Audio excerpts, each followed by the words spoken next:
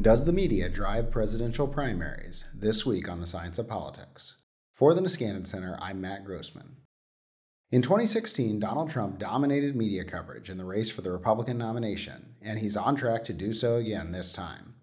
Does the media react to events and signals of public support, moving from one candidate to the next? Or does it just focus on the frontrunner? And is media attention the main moving part in presidential primary campaigns? This week, I talked to Zachary Scott about his Journal of Elections Public Opinion and Parties article, Replicating the Discovery Scrutiny Decline Model of Quantity of Media Coverage in Presidential Primaries. He finds that the media only sequentially highlights candidates in some nomination contests. In others, they mostly stick with the frontrunners. But Trump dominated coverage much more than others, in part due to his fearful and personal rhetoric. I also talked to Kevin Reuning about his Perspective on Politics article with Nick Dietrich, Media Coverage, Public Interest, and Support in the 2016 Republican Invisible Primary. He finds that public interest follows rather than brings media coverage.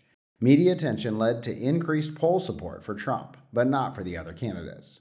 At least in 2016, the conventional story that Trump garnered outsized coverage and benefited seems correct. I talked to both about what's in store for the 2024 cycle. Let's start with Scott, reviewing models of presidential campaign media coverage. All right, so what is the discovery, scrutiny, and decline model of the presidential primary process? So the discovery, scrutiny, and decline model is a theoretical model of media coverage, specifically the quantity of media coverage in presidential primaries, that comes out of John Sides and Lynn Vavrek's 2013 book, The Gamble, which is covering the 2012 presidential election, both through the Republican primary and also the general election between Mitt Romney and Barack Obama. And I believe they've also brought it up in their two subsequent books, Identity Crisis and Bitter End. The basic idea of the discovery, scrutiny, decline model is that often there will be a perceived frontrunner or favorite in a primary campaign, not necessarily always, but often. But then who is seen as kind of the main challenger to that candidate, that can wax and wane throughout the cycle, often as a function of media coverage, which tends to flow in this cyclical pattern. So first, one of the candidates, among the many who are competing, will be quote unquote discovered. This will then precipitate a sharp increase in media coverage. So the media will land on, oh, this challenger, wow, look, maybe they could really contend for this nomination. They will see a huge surge in coverage. As that goes on, the model suggests that this coverage will then start to turn more negative, that they will, because the candidate is receiving so much more focus, more of that focus will be on the negative things about the candidate. Things will be discovered that are not good. This will then lead to a decline. I believe the model suggests it'll probably come in support, followed by media coverage, and then the process will repeat. In practice, often even within the 2012 campaign, there wasn't necessarily scrutiny per se. It was more just the media discovered a new shiny new thing. And so it just moved on to a different candidate, even though they hadn't necessarily landed on something negative about the previous candidate. It kind of fits. It can work a few different ways. Just to give practical examples for people who remember the 2012 campaign, Mitt Romney is receiving a pretty steady amount of coverage throughout. Early on, Rick Perry is a potential, contender. And then he gets a huge amount of coverage, and then he has some airheaded moments in some debates because he had recently had surgery and was high on painkillers, and also because I believe the media discovered that his family had hunted at a hunting lodge that was named and involved a racial epithet. So that fits that model, right? A lot of coverage, suddenly that coverage becomes more negative, decline. Others, like Rick Santorum, never, at least to my mind, received all that much negative coverage. They just, kind of ran out of time. And they, their coverage then declined because they simply could no longer viably compete for the election. So that is the basic pattern that, you will see this cyclical repetition of increases of coverage for some candidates, decline for the declines as they are replaced with others. It's not necessarily going to happen for every candidate in the race. John Huntsman never sees this happen, but you will see it for at least a few candidates every election cycle is the suggestion of the theoretical model. So you've studied the applicability of this model across Democrats and Republicans since 2000, finding it sometimes works and sometimes doesn't. So what were the big findings and takeaways? Yeah, this may be the simplest quantitative or like paper I've ever written and probably will ever write. All I really did was plot some lines and look at them. The basic test I wanted to do, I take a step back. Um, when I read the Gamble, I was really smitten with this model because the 2012 Republican primary was the first one that I really followed that closely because I was in college. I was taking a lot of political science and a lot of journalism classes. So it was just something I was paying attention to. I remember taking a class with the president of our chapter, our college chapter, the College Republicans, who just every 4 weeks came in with a different T-shirt for a new candidate who was surging. Like at the beginning of that fall semester, he was a Rick Perry guy, and it just kept repeating. He was a Herman Cain guy for 3 weeks. And so when I read this model, I said, yeah, that makes a ton of sense. That this was a person who was obviously very politically attuned. Probably a little skeptical of Mitt Romney for whatever reason. Could be ideology. Could just think he wasn't, going to win a general election. Whatever it was, wanted someone else beside him as an alternative, and kind of floated along with the media coverage as they repeat this process. I thought it was an excellent description of what happened in that election cycle. As I went through grad school, I kind of came to think of it as we would statistically refer to as overfitted, right? That's a book that's focused on the 2012 election campaign specifically. It's a theoretical model to describe that election. And if you target a model to describe one thing, you tend to lose your ability to explain other things.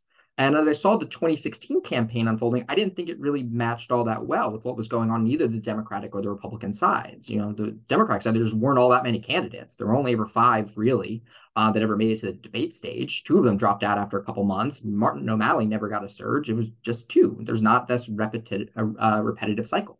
The Republican side, Donald Trump sucked all the oxygen out of the room. No one else really had all that much surge or decline relative to where he was at. So I wanted to kind of see, okay, well, does this actually kind of broadly apply? So I just took the media coverage from all of these elections from 2000 to 2020, ultimately. That gives us 9 presidential primary campaigns, though we kind of have to throw one of them out because in the 2000 Democratic race, there's only 2 candidates. So again, you can't even have a surge or decline when there's only 2. But it still gives us 8 other races. And I just looked at the share of coverage that candidates tended to receive over, and I operationalized the surge as, did you receive a plurality of coverage? So ever arise to be the most covered candidate at a certain period of time. Although ultimately, I think I was even more charitable than the model, and just kind of looking, did it look like you got close? And when you do that, I think that the discovery scrutiny decline model it does a good job of explaining the media coverage, the patterns and quantity of media coverage in about half of those 8 primaries where it's kind of eligible to happen.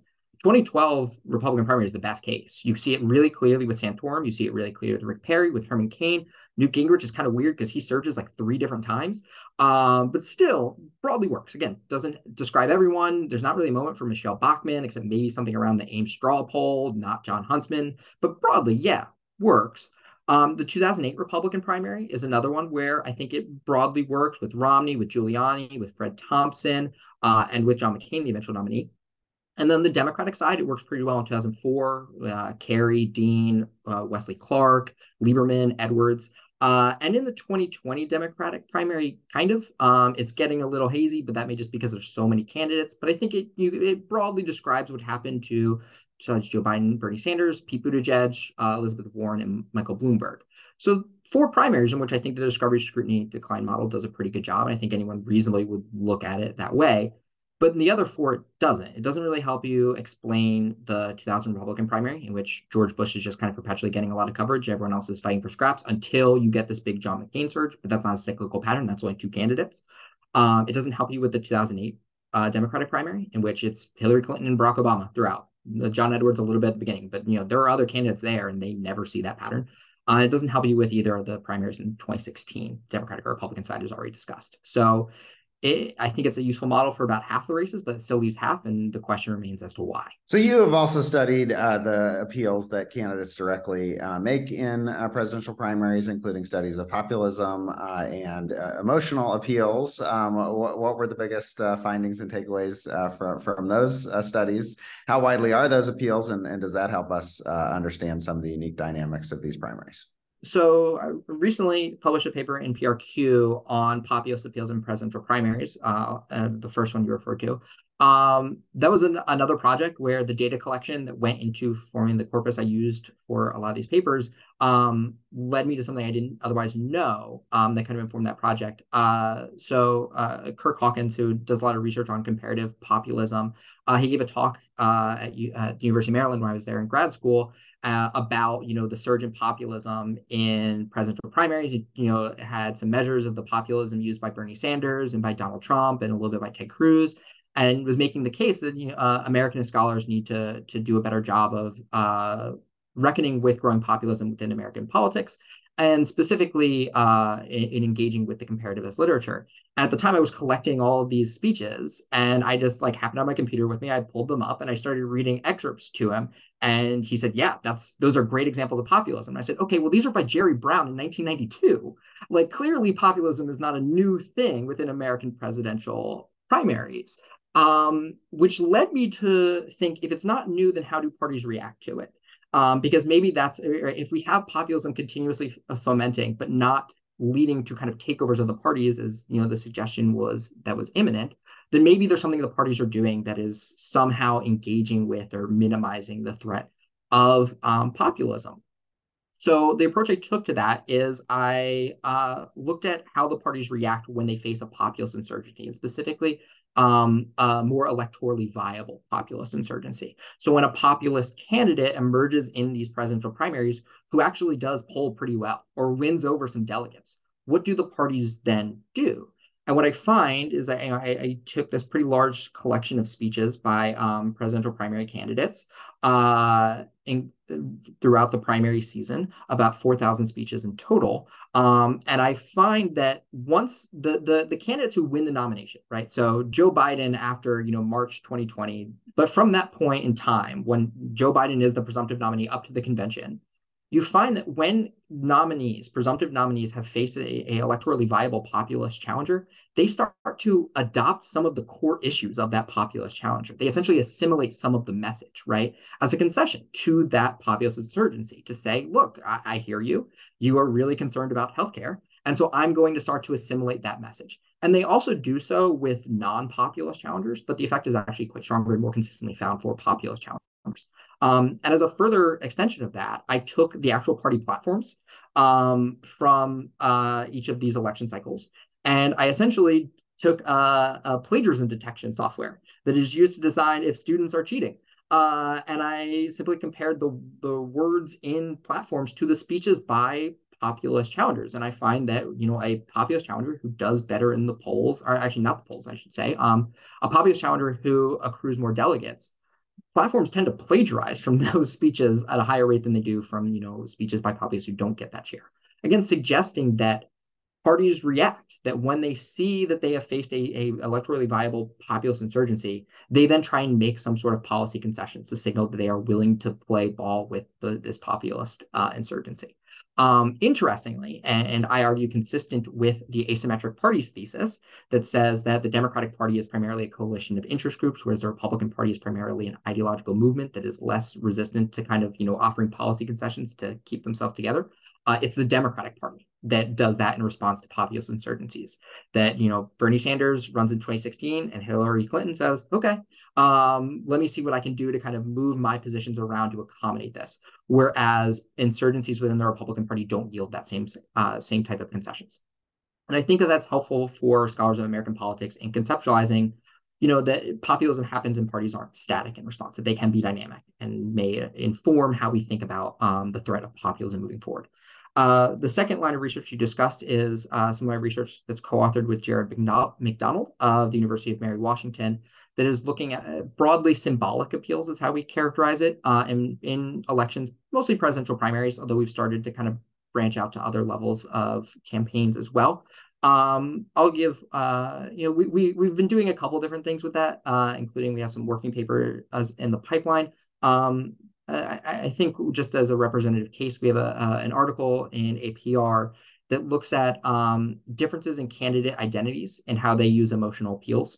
So we find that Republican candidates tend to use more fear appeals than Democratic candidates on average, and that women candidates tend to use more joy appeals than men candidates on average, even controlling for factors, like their poll standing or the phase in the race. And the other finding from that paper is a null finding, which is that Davin Phoenix's fantastic book on how anger appeals affect voters of different races implies that Black candidates will avoid using anger as a rhetorical appeal because it just doesn't activate electorates, the same racial minority voters in the same way, and also that it can come with a penalty. We don't find a difference in use of anger by candidate race, either looking at Black versus other groups or looking at racial minority candidates versus white candidates, which was surprising to us.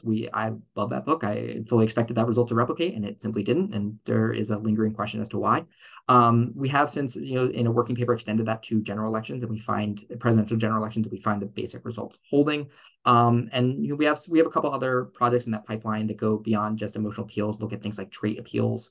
There's, again, part of this broader research agenda on symbolic appeals in campaign rhetoric. So you have another line of research that looks at when the media and candidates are talking about the same things. And I think related to that is some research on what happens when we have crowded fields and new candidates enter. So what are the big findings there? What led me to be interested in this question of how media cover the agendas of presidential primary candidates was really the 2016 election, the 2016 Republican primary specifically. I like to play a game with people when they ask me about this research, which is tell me what issues Donald Trump talked about in his campaign. And people say immigration, they say trade, they say himself, and all of those things are correct. And then I say, okay, tell me what issues Jeb Bush talked about.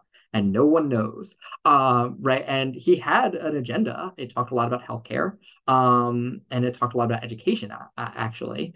And those did not get through. People like to, he received some coverage. People, the tone of that coverage may be, positive or negative. I haven't actually looked at that.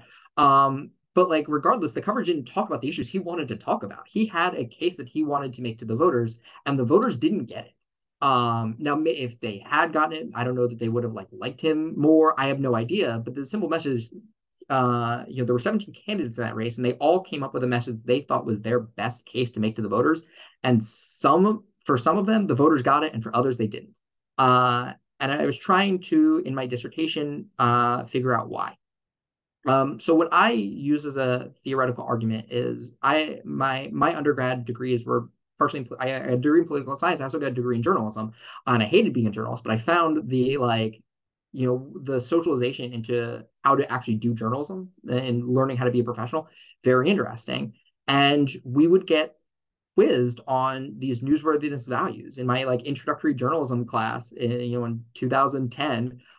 We had a quiz every 2 weeks in which we were asked what are the 6 newsworthiness values, and let's see: conflict, human interest, proximity, importance, timeliness, and unusualness. To this day I can recite them. And so I wanted to see how, is it the case that those newsworthiness values that drive how journalists process what is and is not news is affecting how they portray the candidates' agendas when they actually go to generate coverage? You referenced 2 different papers that are both in that line and taking different tacks on that question. So one focuses on if candidates can portray their agendas in ways that are more enticing to journalists. What I ultimately argue in that paper, and this is an article that was published in Journalism and Mass Communication Quarterly, is that candidates can use rhetorical newsworthiness cues to affect how enticing their message appears to journalists by leveraging the newsworthiness values that I just recited 13 years later. So journalists think that conflict is an important feature of what makes something news. So can candidates affect can they change how they present their message to seem like it involves more conflict, to essentially attract journalists to it? And in that paper, I argue that the way they can change how sort of conflict appealing their message is by invoking more anger. And I show that there is a pretty strong correlation between the amount of anger that a candidate uses in their announcement speech and how well their agenda was presented in mass media coverage. Another thing I suggested is that human interest is this important newsworthiness value, that candidates who talk more about themselves and define their appeal more around who they are as people. For example, maybe talk about if you're going to talk about let's say economic hard times, you talk about how your family specifically dealt with economic hard times, right? Obama would talk about how he personally understands the student loan crisis because he had recently paid off his student loans, right? Finding a personal way to portray it that will appeal to journalists' sense of human interest as a newsworthiness value and will be more enticing to them. And again, I find that there is that correlation. The candidates who talk more about themselves, they tend to have more success at getting their agendas across in the media. And then, okay, so candidates who are angry and talk a lot about themselves tend to have more success. Well, if we look at the external world, we can sometimes see that plays out. The second paper, which was published in APR, is focusing on how the introduction of new candidates can affect what is not always explicitly described as a newsworthiness value by journalists, but I think still is active, which is simplicity. Journalists, I don't think, like to define what they do as finding a simple way to portray the external world, but you have a word count or you have a 30-second segment you're going to air. You can't dive into all the details. So they tend to like stories that are really simple. They'll be able to kind of portray very clearly to their audience. And the basic argument is that when a new candidate enters the race, that brings a bunch of new fault lines with them, right? Okay, it's a new way of conceiving what the different divides are between candidates. And that will essentially make the race less simple. And using a broader collection of speeches, not just announcement speeches, and applying some topic modeling to them to figure out what are the messages of the speeches versus the media coverage of the candidates, because the number of text is simply too large to analyze via content analysis. I find that when you have new candidates entering the race, overall candidates tend to have less success at getting their agenda across. And in reverse, when the field winnows and people drop out and it concentrates into fewer and fewer candidates, the argument being that the race becomes simpler, the fault lines become clear to journalists, and the candidates who are still there see an increase in how much their agenda is permeating into media coverage. So presidential primaries have been seen as a key lens for understanding how parties make decisions, what parties are. And yet some of your findings may suggest that that's something of a mistake in that we only have a certain number of cases. They have pretty idiosyncratic dynamics. And if you take, say, like the Party Decides model or a simpler version of it and apply it to congressional races, it turns out the establishment favorite is identifiable and wins a lot. And so maybe the kinds of things we should know about parties are more actively studied, are better studied somewhere else other than presidential primaries. So what is your kind of current take on that? How unique are presidential primaries as a lens on the parties, and is it a sign, given that we seem to find some idiosyncrasies each time, that maybe this isn't the appropriate lens for understanding kind of the strength of parties or the dynamics of parties or what parties are? Empirically, I think it is really difficult to study presidential primaries because there are so few cases. The same lens that actually applies to presidential general elections. Sometimes someone will raise that point to like, hey, you are basing all of these on a set number of races that's really post the New Deal because that's when we have reliable economic data, and like you don't have all that much data to actually work with. Are you actually sure you can generalize anything? And the same basic logic applies to presidential primaries. They're really, really tough to study. And because they occur just because they're essentially each individual case is so temporally dependent on the situation in which it arises. it's hard to generalize all that much across them. There's always this counterfactual question of like, well, how would things have been differently in this particular time if, this had happened, if you had Twitter in 2000, like we had a bunch of isolationist candidates in the 90s and early 2000s in Robertson and Buchanan. Would those campaigns have been more successful had social media been different, or had the media ecosystem been different? And those are unanswerable. Empirically, it's tough to put too much stock in analyzing presidential primaries. That said, I think that what makes presidential primaries so important to study more than anything else is that they are one arena in which pretty much everyone within the party is forced to compete simultaneously. Right? Parties are very complicated things. They comprise a lot of different actors with different interests. And they're not always active in the same fights at the same time and with the same level of resources. But everyone has to participate in the presidential primary in some capacity. And so they're just the one place where we can see it all imperfectly unfold. That said, that is really more an argument for studying presidential primaries out of convenience, more than out of anything specific about them. And I have increasingly been thinking about how we can study the extended members of the party networks and what they do to lay the groundwork before the presidential primaries. Scott is skeptical that we can build a general model of how the media covers presidential nominations, as it seems to shift from cycle to cycle. Kevin Reuning studied the 2016 Republican nomination closely, trying to figure out whether media coverage followed or led public interest and support. I asked him about his main findings. So you studied the sources and effects of media coverage in the 2016 Republican pre-primary period. What were the big findings and takeaways? Yeah, there are, I think, two big takeaways from it. One, and this one is perhaps not super surprising, it's that media coverage drives a lot of interest in candidates. So we, in particular, we're not just looking at, a lot of the research has been about media coverage and support. We were also adding in the interaction with just public interest in candidates as well. And so we find that media attention leads to public interest across sort of the whole field. Uh, we did not find a very strong relationship with media coverage and support. So increased media coverage leading to increased support, except for Donald Trump.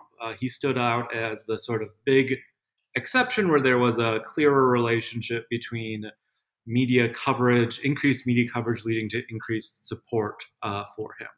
So you began with a discussion of kind of how the media decide who to cover overall and in presidential primaries. So what are these basic media incentives and how much have they changed? Yeah, there are two not necessarily competing incentives, but they end up being often competing. One is around just sort of journalistic norms, right? So these are the things that are taught in journalism school. For those who go to journalism school or are taught through socialization in your profession, and a lot of those revolve around a sense of wanting to be unbiased or providing just sort of the facts on the ground, though there has been a big conversation in journalism about what unbiasedness means and what being a sort of neutral arbiter means, especially since 2016. Um, and for those, the incentive is often then to be the journalist that is kind of knows what's going on in the campaign, right? That knows which candidates really have support and only focusing on the candidates that really are going to be good, not good, good, going to be have a high chance of actually competing, right? In contrast, there is a media incentive around just the fact that it's a profit making institution, or at least in most cases, media is a profit making institution. And for those, you have to worry much more about viewership, right? What stories are actually getting read, shared, things like that. And that has changed a lot in the lead up to 2016 and then continued to change since then, in part because there is a lot more data for those in the newsroom about what it's actually people are reading, right? 1970s, you sent out a newspaper, you did a news show, you didn't really know what people were paying attention to. Now, since there's all these analytics on websites and online video, you know exactly what people are looking at and when, and their advertisers know what people are looking at and when. And so that incentive can lead you to want to cover more of what people are interested in reading, right? Which can often lead to coverage of things that are maybe not politically that important, right? But are sort of eye grabbing or attention grabbing, I should say. And so those are sort of the two different incentives, and that's what we saw with 2016 in particular was that Donald Trump was seen, in two ways. One is sort of a, sometimes explicitly talked about as like a sideshow, right? Something that wasn't very serious, and so a serious journalist wouldn't want to cover that. On the other hand, it became very clear that there was interest in Donald Trump as a candidate from viewers too, and so media would want to cover that because media would um, want more people coming to their websites, right? And so those are sort of the two competing incentives.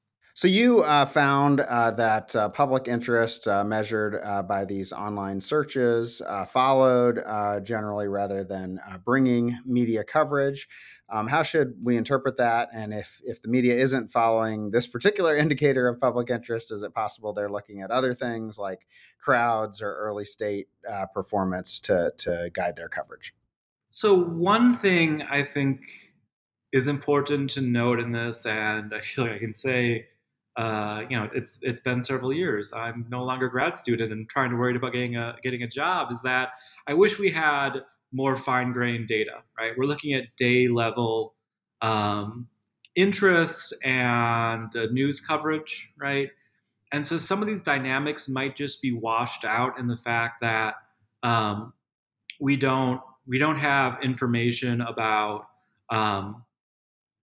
what in the 10 minutes before something is happening, is something blowing up on Twitter at the time and that's leading to media coverage, or is it the other way around? So I think there's some parts where like there is room for more research at trying to find more fine-grained information, right?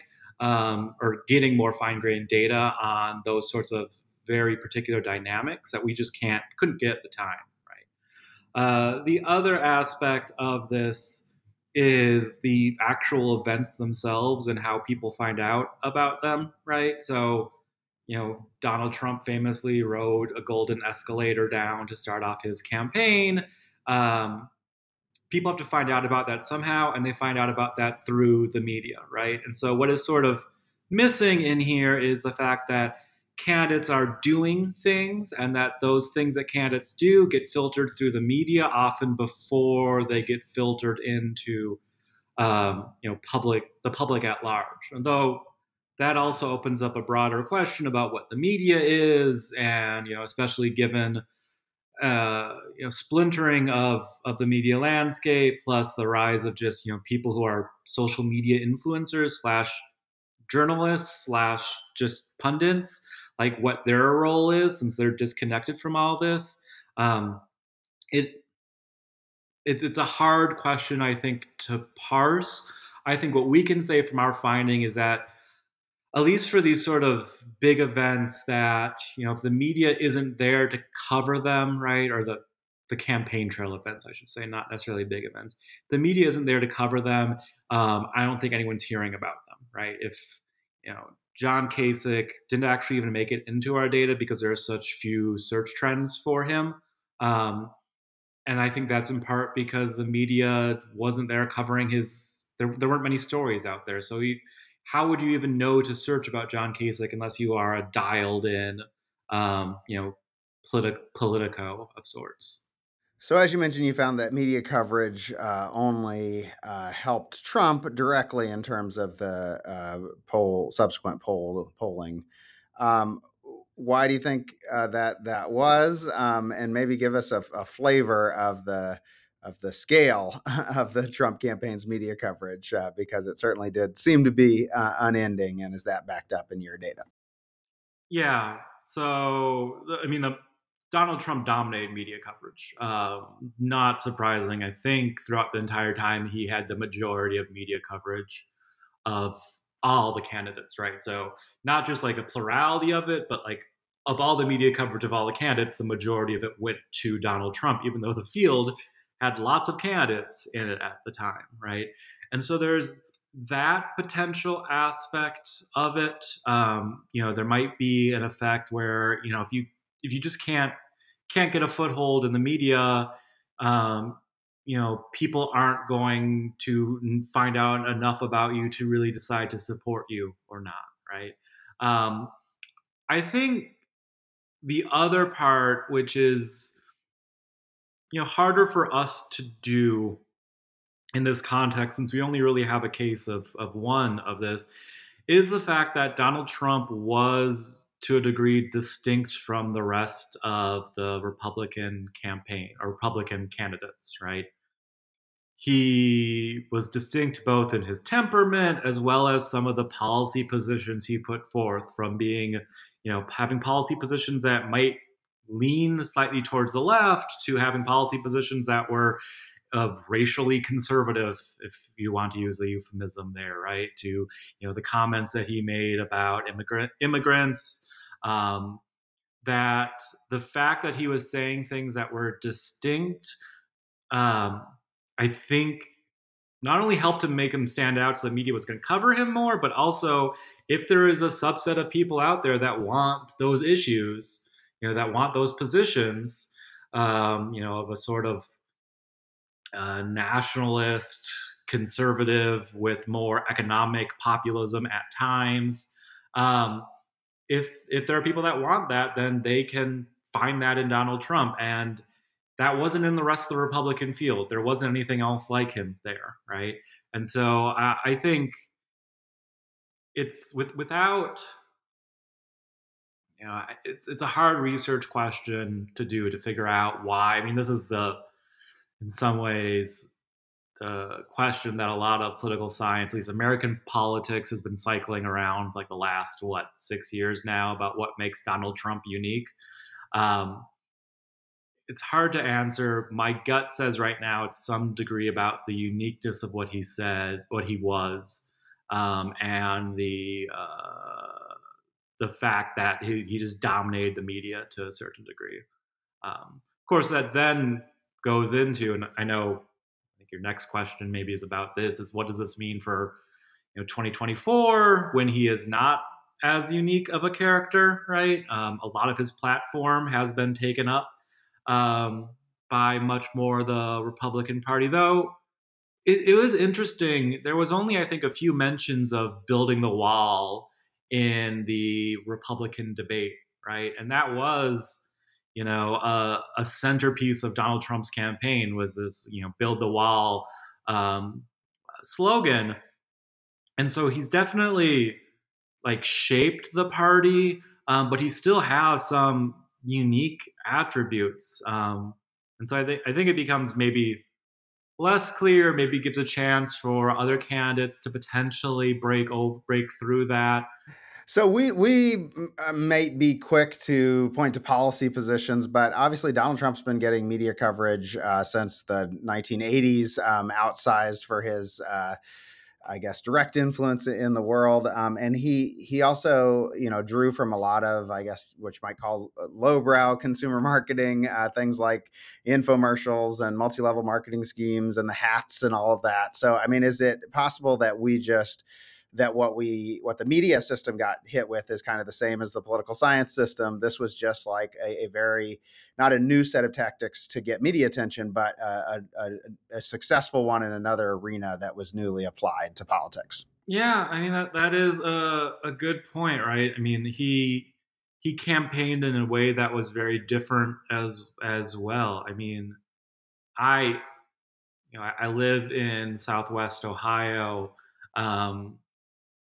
If I drive out of my college town, I still go past lots of Trump flags, right? I see Trump stickers all over the place. he was always very good at marketing himself, even when there wasn't necessarily a whole lot of substance behind it. And that might just have played out here. I mean, you see, CNN has made themselves way too much of the story here, which is kind of not great on its own. But a lot of their post 2016 and now their post 2022 or whatever, with this executive being pushed out, there's been a lot of like, well, what did we do wrong here? What did we cover wrong? And he's not. It feels, I don't know, too easy to say this. He's not a traditional candidate. And it seems he is willing to do, I often joke that he's sort of demonstrated that the goals, that it's having no shame is basically a tool, right?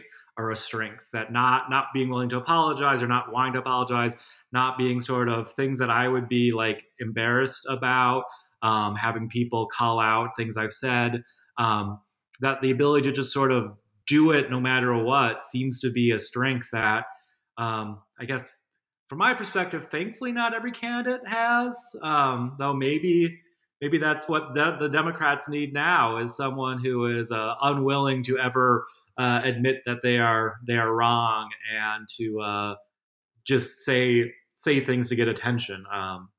It makes me think of the Florida member of Congress, Grayson, who got in trouble, or not in trouble, but kept talking about like Republicans having blood on their hands.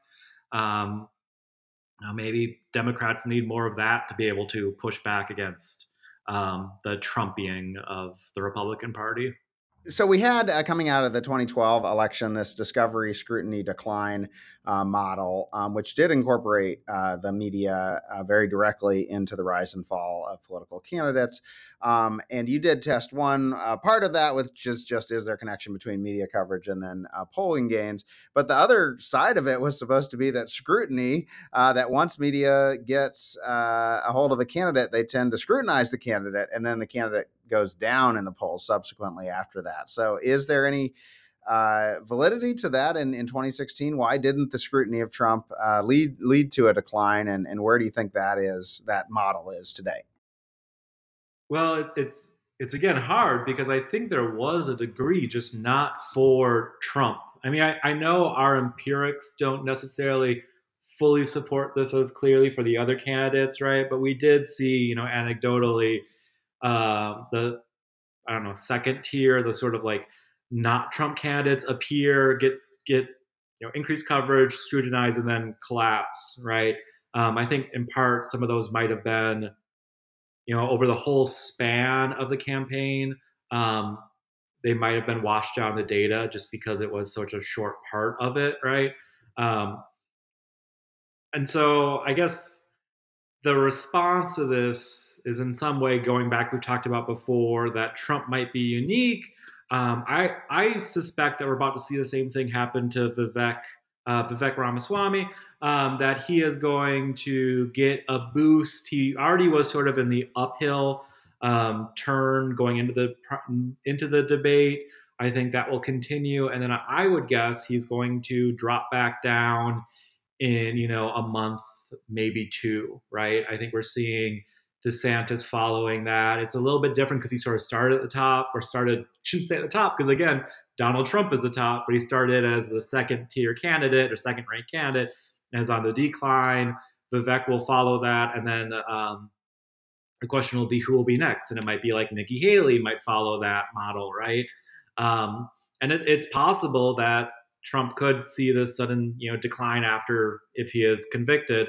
But I think we do still, to some extent, see those dynamics. They just, for whatever reason, don't seem to apply as clearly to Donald Trump that they do apply to the people who are challenging Donald Trump, right, in the campaign. So, yeah, as you mentioned, we have other ways of looking at the party. And if we think the presidential primary process is too idiosyncratic, or we don't have enough cases, the endorsement or party elite based models have held up better at the congressional level, for example. Not that outsider candidates never win, but that endorsements seem to matter there. Obviously, we could look at the parties through their interest group networks or their party organization, as I know you have done. So, I guess, how does our view of parties change if we think if we downgrade the importance of this presidential primary process? Do they appear stronger? Are they evolving differently? The question of if they appear stronger, I think, is interesting because it's not necessarily that they are, parties in the United States are, like famously weak, I guess, or party organizations in the United States are famously weak, right? And it's even hard to talk about parties in some ways because we have, the classic tripartite party model, party in the government, party in the electorate, and party as organizations, right? And the degree of strength of those varies. And also, even when we talk about party as organizations, we have a much more complicated set of things from the organizations that exist around it to the actual, official party organization, right? Um, I think, but I think the thing that we need to bring back in right now is a clearer look of, where pundits and more media actors fit into this network, into this, I guess, set of party individuals, right, or party things, right? The media clearly plays a role, and what we see more and more is parties, because of social media, being able to act as media in some ways too, being able to reshare news, shape how their voters or their members see things.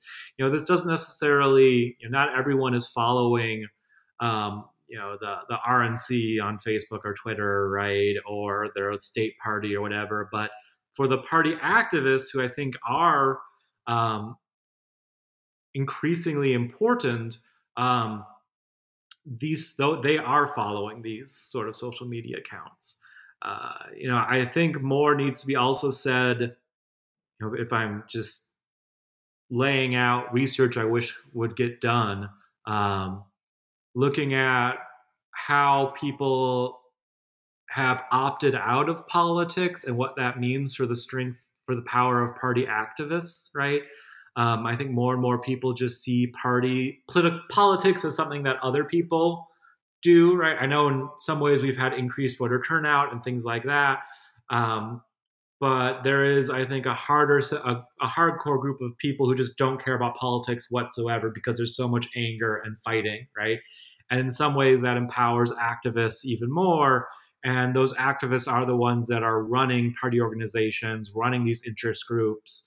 And so maybe the organizations themselves aren't that powerful, but I think the activists have become more influential. Trump is sometimes grouped with things happening in other parts of the world, and there is certainly some evidence that democratic backsliding is occurring more widely across rich democracies. So it is, I guess, a little bit weird for Americanists to explain Trump by saying, we have these kind of convoluted dynamics for our presidential primary process and a specific kind of media infrastructure that enabled Trump to rise. How do we kind of place that series of explanations in this kind of global pattern where people would point to wider trends, or even in some cases the sort of impossibility or difficulty of having multiracial democracy succeed? How can we get sort of our more particularistic explanations in that context? I do think there's sort of two tensions, and these are tensions that exist in a lot of political science, or there's 2 points of tension, right? One is that to a degree, the culture, the institutions of any single country are really important for understanding those countries' dynamics, right? On the other hand, we do think there are some sort of general phenomenon that are generalizable from one country to another country, right? And it's possible that as Americanists, we have done too much of the former, and we need to start doing a bit more of the latter as well. The other question there, and I think it's the big question that a lot of political scientists are wrestling with now, is the role of the internet and social media, which is often seen as a through line in a lot of these different cases. Um, what is it, from like the 30,000 feet view, it looks like the social media matters a whole lot, but as you start looking more closely at specific dynamics, it's hard to figure out how exactly social media matters, right? And so I think we can maybe get some better traction on these questions by sort of looking at how the internet and social media intersects with different types of electoral systems, and that could be helpful, though, of us trying to understand American politics, to draw on that literature, right? But I'm also not gonna throw out like the American politics, subfield or field as a whole, because I do think it's useful for us to be very thoughtful about what the background of our case, so to speak, is, and understanding those in more specific ways, right? As I talk to my students, we need to figure out, like, what is unique about this case and what sort of things are unique in important and useful ways, right? And so some of it is that America has this history of race and racism that isn't necessarily entirely unique, but the ways it's played out in American politics are maybe more unique, and that this shapes a lot of our ongoing politics, from how it shapes institutions to how it shapes people's opinions and perceptions of the world. There's a lot more to learn. The Science of Politics is available bi-weekly from the Niskanen Center. I'm your host, Matt Grossman. If you like this discussion, here are the episodes I recommend checking out next, all linked on our website. Do early primary states still pick presidents? Did Americans' racial attitudes elect Trump? Congressional primaries, how the parties fight insurgents? Racial stereotypes in voting for Obama and Trump? And do the parties prefer white male candidates? Thanks to Zachary Scott and Kevin Reuning for joining me. Please check out Replicating the Discovery Scrutiny Decline Model of the Quantity of Media Coverage in Presidential Primaries and Media Coverage, Public Interest, and Support in the 2016 Republican Invisible Primary, and then listen in next time.